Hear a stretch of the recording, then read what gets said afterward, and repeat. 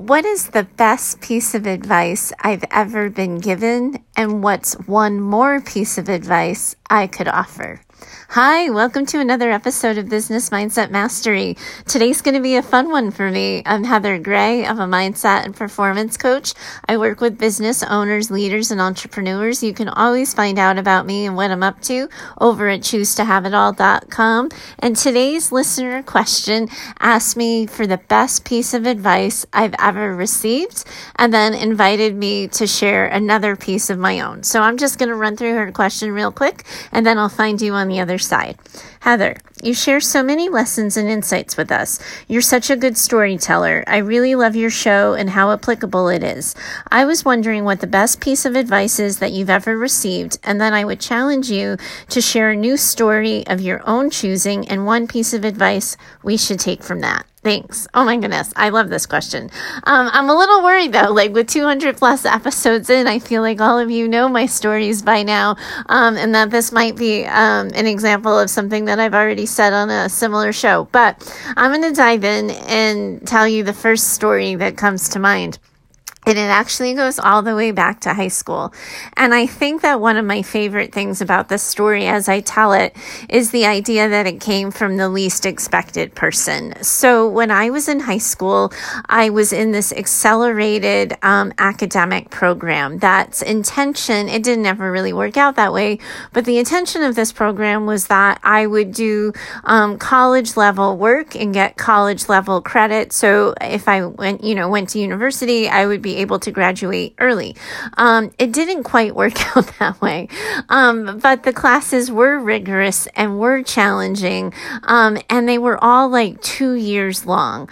I got in this academic program and I was accepted into this academic program because I was really good at the social sciences and English and literary arts. And I'm sure that doesn't surprise anybody listening that my skill set and my strength is with words and insight. That also means, unsurprisingly, I'm sure as well, that I lack the tech skills. I'm not so good with science. I'm not so good with math. Those things aren't as intuitive or as easy to me. So I would always struggle. And it's funny how I'm telling you the story. I'm even observing for myself now that I still speak that as my truth, that I'm not good at tech, that I'm not good at science, that I'm not good at math, but I'm good at words. And I think sometimes like there's a lesson right there in that story and just how I told it for you to make sure that you don't hang on to such old stories about yourself and keep them true forever and ever. But anyway, I digress. So I was in this 2-year academic program, and the way that it worked is at the end of the 2 years of taking 2 years worth of classes in the same subject, you would take an exam. And if you passed this exam, you would then be able to get college credit. What they didn't tell us at the time is half the colleges and universities didn't recognize it as a legitimate program. And no, indeed, they're not going to give you college credit for what you did in high school. But in any case, I took this and for all of my subjects, and one of the exams that I had to take was biology. So that meant that 2 years worth of my science classes, I had to take one Jagunda test on. And I remember having such sort of anxiety and worry about this exam. Science always came so hard for me. I would be the person that as soon as the new chapter came out, I would start writing my notes and outlining my notes and getting ready for the test, even if we wouldn't be done that chapter and that unit for a couple of weeks, because studying for tests always took me so long. I never memorized things very well, and the understanding and the application just was consistently a struggle for me. It would science in particular was consistently the subject that, like, no matter how hard I worked, I wouldn't get the results that I wanted. Like, I could do my best, and it just legit, my best wasn't good enough for that.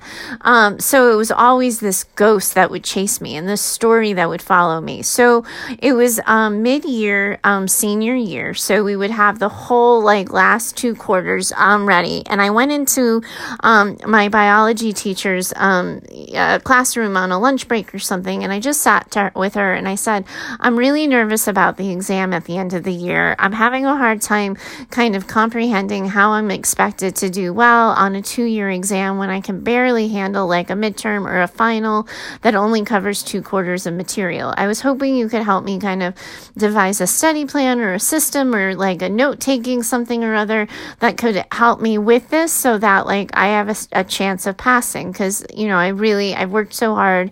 I don't want to blow it at the end. And she put her hand on mine and kind of stopped me, you know, mid-question and said, Heather, I'm sorry, I have to be honest with you. I don't think this exam is something you can pass. I think you would be doing yourself a huge disservice if you try to break your back studying and doing this. You would be far better served working on the other subjects and just taking the hit on this one. And just was that clear and that direct. And I don't even remember being crushed or disappointed. I think I remember being grateful that someone was kind of honest with me and was like, you get a pass, kid. You are incapable, so don't even try. Like, I think that there was something about that I initially took permission in. And then I realized that my parents were getting ready to pay for these exams, that like, you know, in exchange for college credit, blah, blah, blah. So I had to go home and sort of say to my dad, like, hey, listen, I had this conversation with my teacher today. I was trying to get ready to study for this biology exam, and she just doesn't think I can pass it, so she doesn't think I should take it, or that I shouldn't try. And if I'm not going to try, you shouldn't pay for this exam. This is really expensive, and if I'm not going to get college credit, we should just save the money and use it towards college and just like kind of call it a wash. And now my stepmother was at the table, and she and I have a really good, strong relationship now. That is not true about the time that I'm talking to you about. We barely were speaking to one another. We barely could tolerate one another in the room. And we weren't friends, and we didn't like each other, and we didn't get along, and it was entirely tense. And I remember sitting at the table thinking to myself, like, she must be loving this. She must just be like, finally, this kid's getting put in her place and she can't think this and blah, blah, blah, blah, blah.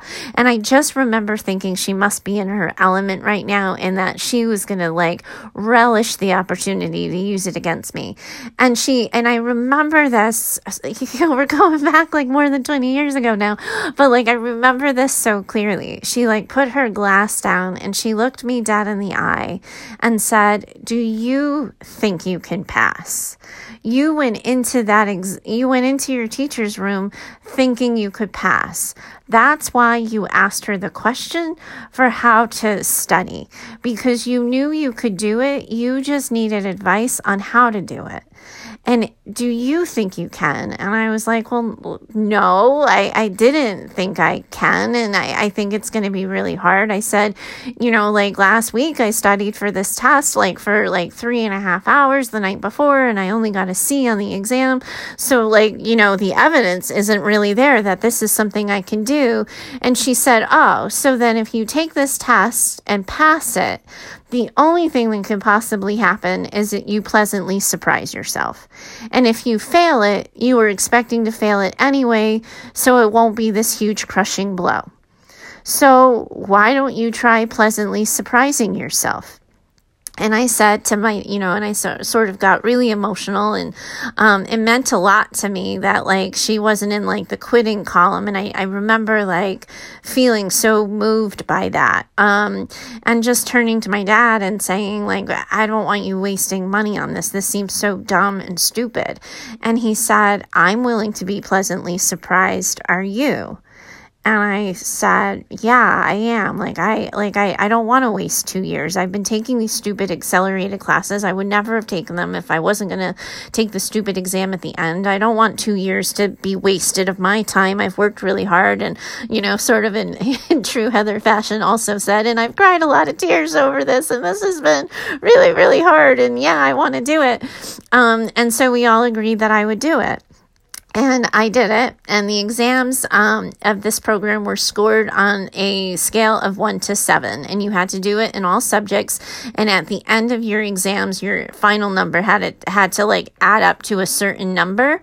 But you could get 1, 2. If you got more than 1, 2, you were out, but you could get 1, 2. And I got a 2 in biology.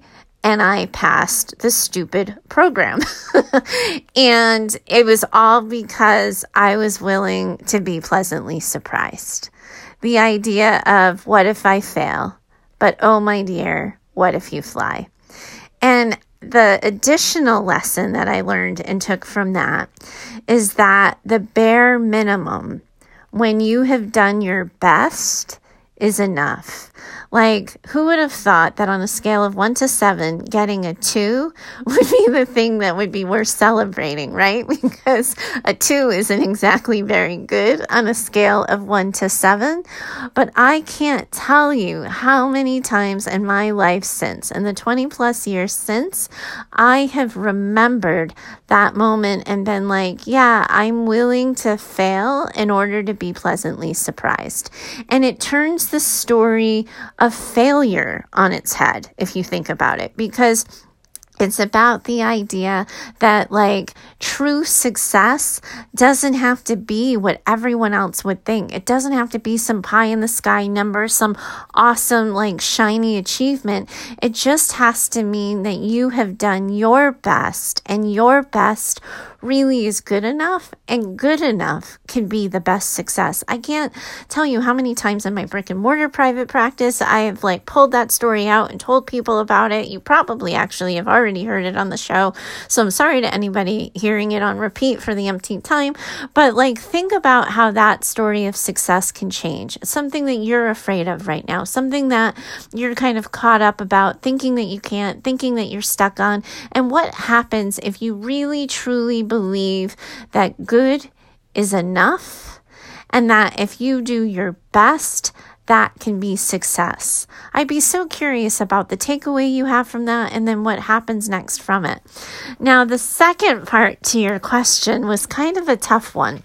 I had a hard time like thinking of a story and a new piece of advice that could come from it. But I certainly like the challenge, and I love me a good story. And I was realizing that last or 2 weeks ago now, I was out of town at a conference that I was presenting at.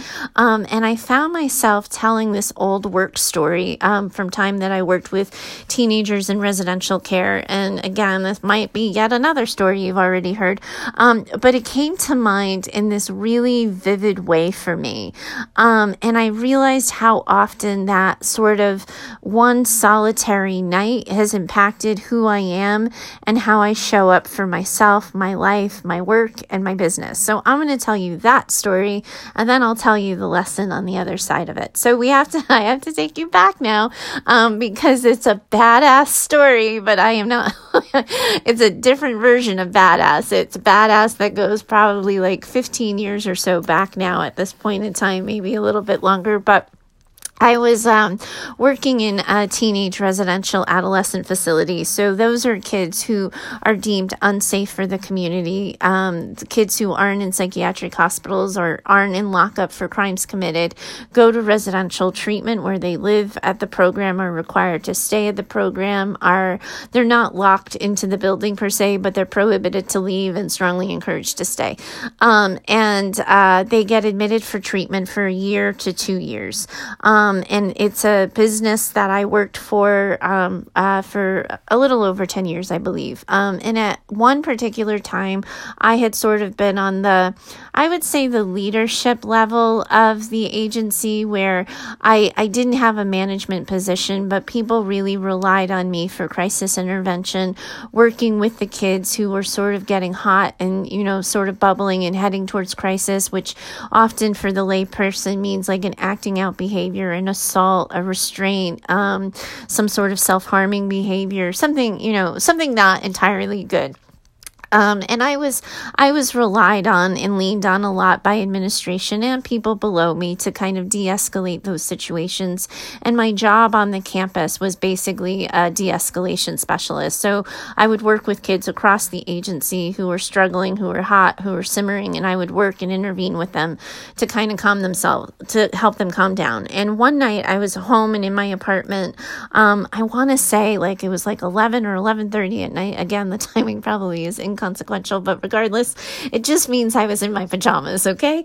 So I got a call from an on-call administrator who let me know that there was a riot in process at the agency, that she, as the on-call administrator, was over an hour away out of town, and could I please get there as soon as possible, intervene, and see what I could do.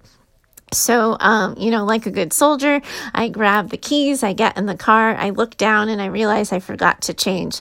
And I realize that like time is of essence. So this entire story of badassery happened in my pajamas. And I have decided to believe that that means I'm just a little bit more of a badass. But anyhow, I go flying to my job. Like on a regular daytime commute, it's a 17-minute drive. I shaved 10 minutes off that time. So you can imagine just how quickly at 11:30 at night I was going. And I remember consciously thinking to myself that even though we tried to not have police be called to the program, because then it just means it interrupts kids' treatment, it creates community, sort of disruption with neighbors and all sorts of things, and our agency's relationship with the police department is compromised. The goal always was to handle things internally whenever possible. I just decided that if I got pulled over for a ticket, I was going to tell the cop where I was going, why I was going there, and ask them to come. So I chose to be a rule breaker. And I sort of sped to the agency, and I go flying up the stairs, and I get into the program, and the first thing I see is a kid with a staff member in like her hand. So the kid has the staff member, not the other way around, and the kid has scissors in her hand. I don't need to create more of a graphic picture than that. That's certainly enough, and I'm now regretting not putting a trigger warning before this episode. But anyway, I'm going to continue talking. So I saw the kid, and we had other kids who were yelling and wandering the halls and throwing things, and staff were just stuck and frozen and petrified and stuck and frozen and petrified. Like it just was a state of overwhelm and true panic. And, the adults were not in charge. So I quickly looked at the girl with scissors and just talked to her in a really kind of, now that I'm thinking about it, like an eerily calm voice, and just sort of said, whoa, you must be having a really bad day right now. Like this must be really hard and really scary. And now you have a staff member right in front of you in a really scary, compromising position. And having this amount of power and control must feel really good after feeling so powerless and out of control in your own life. But whoa, I need you to slow down here. I need you to look at me in the eyes and just listen to what I have to say. And I just talked to her like in a crazy situation, but like a normal person, and just talked to her. And I said, like, I know this is bad. I know this is scary. I know you feel you have taken this far, that you have no other choice but to keep going. But I want to remind you of things you've learned in previous days and previous months here, that that's not true. That at any point in time, we get to take a do-over. And we get to erase and make amends and forgive. And you and I need to get to a place where you can do that. But we can't do that until you put the scissors down. I need you to put the scissors down.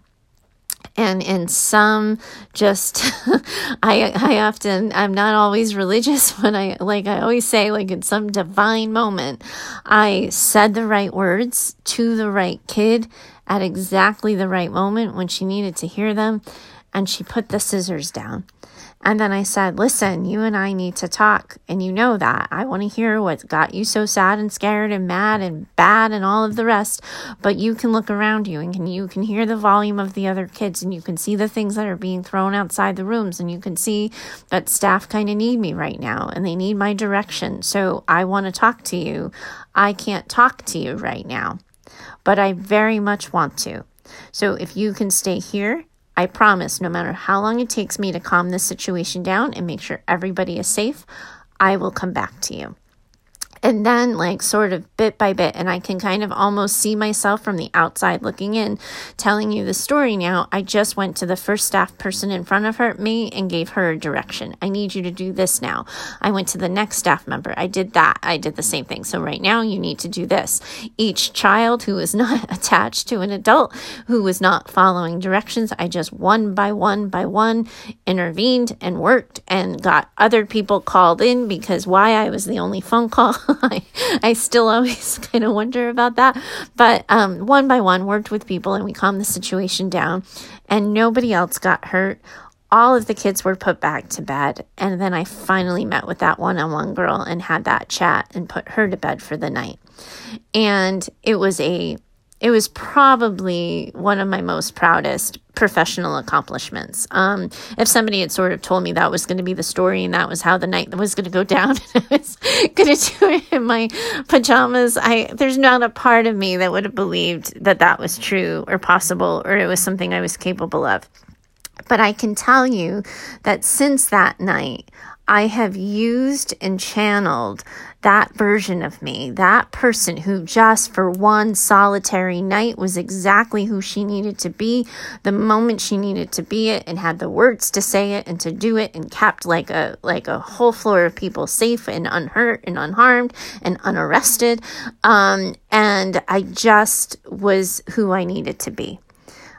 There have been so many moments in my life, from when my husband got hurt to when he got sick again in 2015, when I did the cross-country trip, when I closed my brick-and-mortar business, when I actually left that job and, decided I wanted to own my own business and started the brick-and-mortar, to when I was nervous and afraid about health things going on with me.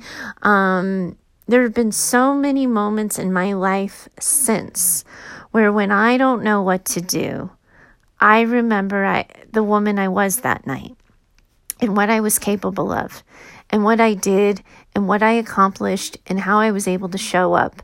And I remind myself that even though it was like 15 some years ago and I was younger and had more physical ability and more speed and more like moxie, I am still that person. That I don't lose that ability because it was one magic night in one magic moment of time. That I can channel my inner badass. And I literally, like when I was telling the story at the event a couple weeks ago, my posture raised. And it's funny, as I'm telling you the story now, I'm raising my posture and I'm holding my spine straighter and my shoulders are going back. And I can channel my sort of past accomplishments to push through and inform who I am in any scary situation facing me in front of me. That I think so often one of the missing ingredients, and I know one of my early episodes of the show, if you go way, way back to like the first 50 episodes, I think, I have this episode, Are You Proud of Yourself Now? And I don't talk enough about this on the show, but the idea that we don't give ourselves permission to feel pride. We don't give ourselves permission to own who we are, what we do, and how we serve, and that we're awesome at it. To inform and to sort of talk back to our limiting beliefs and our inner critic and the imposter syndrome that shows up. But I am so proud of myself for that night. I am so proud to be the person that kept that many people safe, that I was that good at my job, that I could do that. And like, I just own it. And sometimes in those moments, people fear that ego is going to overrun the show and you're going to be too proud and too boastful and too alienating. And I will tell you that absolutely positively happened to me. Like, I'm not going to tell you that that's not true. Like, ego dominated my life for a good amount of time after that night. But it settles back down to something that's normal. And yes, I alienated people with my ego. And yes, I sort of fractured relationships, and I had to clean up the mess that, got me a little too big for my britches at the time. But how great is it to have a moment where we get to be too big for our britches, where we own who we are, what we do, and what we're awesome at. Because when we get scared, we have to pull that out. We have to lean on it. We have to remind ourselves, like, you think you're scared of this? Like, what the hell? Like, you're the person who walked in on this scary scene. Like, what about what's in front of you right now is so damn scary? Like, trust yourself. We have to pull on our, past versions of our success, our past versions of ourselves, who we've been capable of being at the time, to remind ourselves that we're capable of being that person again when needed and necessary. That, we can't just leave the good days behind in the memory book and in the journals, but we have to recall them, hold on to them, own them, take pride in them, have ownership over them, so that whatever we want to do and whatever we're accomplished and whatever voice in our head is telling ourselves we can't, we can say bullshit. Because look at me and watch me. You think I can't? Watch me. So that's the best piece of advice I can give you from that story.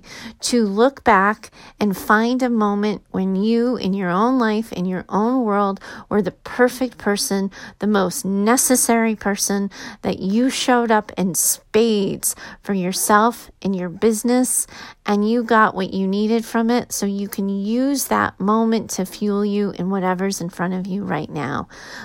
This was a really fun episode to do. Thank you so much for asking a personal question and your interest in getting to know me better. It kind of surprised me a little bit, because talking 5 times a day, I think I sometimes tell myself a story that people would be sick of me by now. But I really appreciate the time to go down on memory lane and to remember how I've gotten there and lessons I've learned. And anytime I can use a story of mine or my own experience to kind of inspire and move people in a new direction in their own lives, wow, that's just the best day at work ever for me. So thank you so much for this. If you're getting value from this show, if in any way, shape, or form I have helped you shift your mindset and you have taken positive action as a result of the words that I've said, the best possible way that you can thank me, acknowledge me, is if you're not going to work with me, if you choose to support the show so I can keep doing it. There is a link at the bottom of the show notes for how you can do that, and you can submit a monthly contribution for as little as 99 cents, and it's a little vote of confidence that I am doing the right thing, heading in the right direction, and offering the advice you need. Thanks so much for today. I look forward to talking to you next time. Bye for now.